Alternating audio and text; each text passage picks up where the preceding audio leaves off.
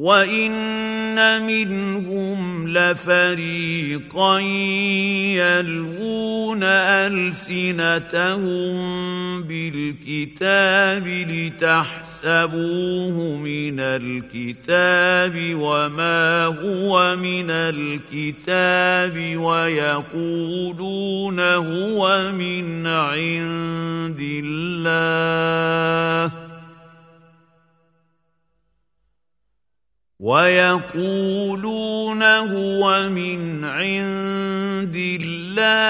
وَمَا هُوَ مِنْ عِندِ اللَّهِ وَيَقُولُونَ عَلَى اللَّهِ الْكَذِبَ وَهُمْ يَعْلَمُونَ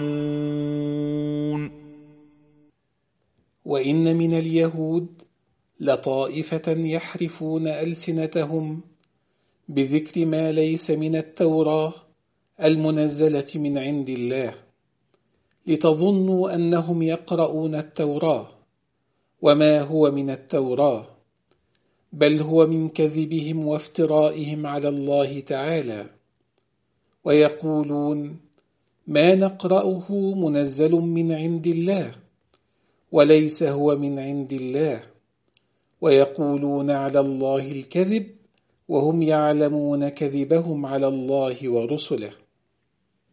ما كان لبشر أن يؤتيه الله الكتاب والحكم والنبوة ثم يقول للناس كونوا عبادا لي من دون الله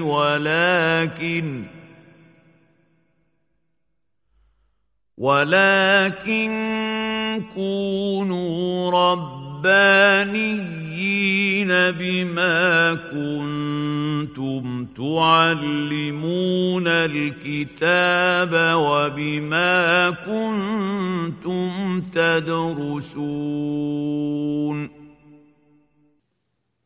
ما كان ينبغي لبشر أن يؤتيه الله كتابا منزلا من عنده ويرزقه العلم والفهم ويختاره نبيا ثم يقول للناس كونوا عبادا لي من دون الله، ولكن يقول لهم كونوا علماء عاملين مربين للناس مصلحين لأمورهم بسبب تعليمكم الكتاب المنزل للناس وبما كنتم تدرسونه منه حفظا وفهما.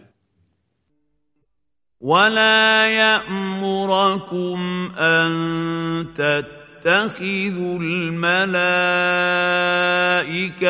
والنبيين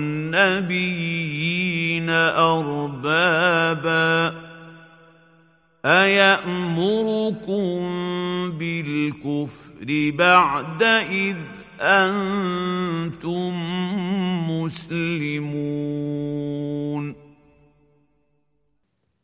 ولا ينبغي له كذلك أن يأمركم أن تتخذوا الملائكة والنبيين أربابا تعبدونهم من دون الله.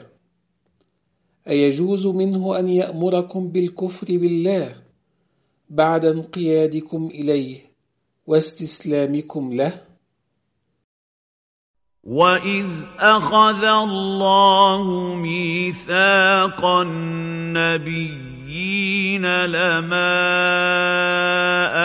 آتَيْتُكُم مِّن كِتَابٍ وَحِكْمَةٍ ثُمَّ جَاءَكُمْ رَسُولٌ مُّصَدِّقٌ لِّمَا مَعَكُمْ لَتُؤْمِنُنَّ بِهِ وَلَتَنصُرُنَّهُ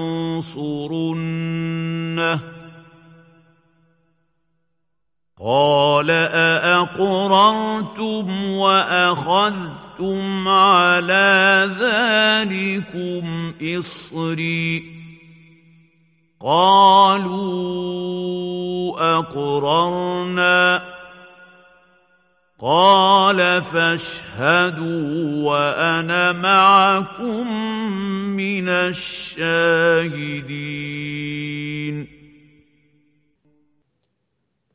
واذكر أيها الرسول حين أخذ الله العهد المؤكد على النبيين قائلا لهم: مهما أعطيتكم من كتاب أنزله عليكم وحكمة أعلمكم إياها، وبلغ أحدكم ما بلغ من المكانة والمنزلة، ثم جاءكم رسول من عندي وهو محمد صلى الله عليه وسلم مصدق لما معكم من الكتاب والحكمة، لتؤمنن بما جاء به ولتنصرنه متبعين له، فهل أقررتم أيها الأنبياء بذلك وأخذتم على ذلك عهدي الشديد؟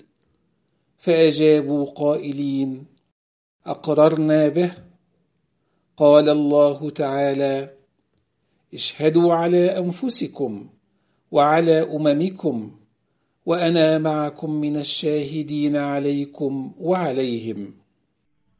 فمن تولى بعد ذلك فأولئك هم الفاسقون.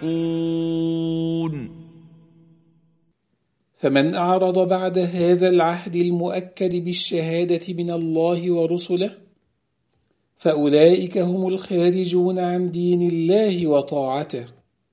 أفغير دين الله يبغون وله أسلم من في السماوات والأرض طوعا وكرها وإليه يرجعون. أفغير دين الله تعالى الذي اختار لعباده وهو الإسلام يطلب هؤلاء الخارجون عن دين الله وطاعته، وله سبحانه انقاد واستسلم كل من في السماوات والأرض من الخلائق طوعا له كحال المؤمنين وكرها كحال الكافرين، ثم إليه تعالى يرجع الخلائق كلهم يوم القيامة للحساب والجزاء.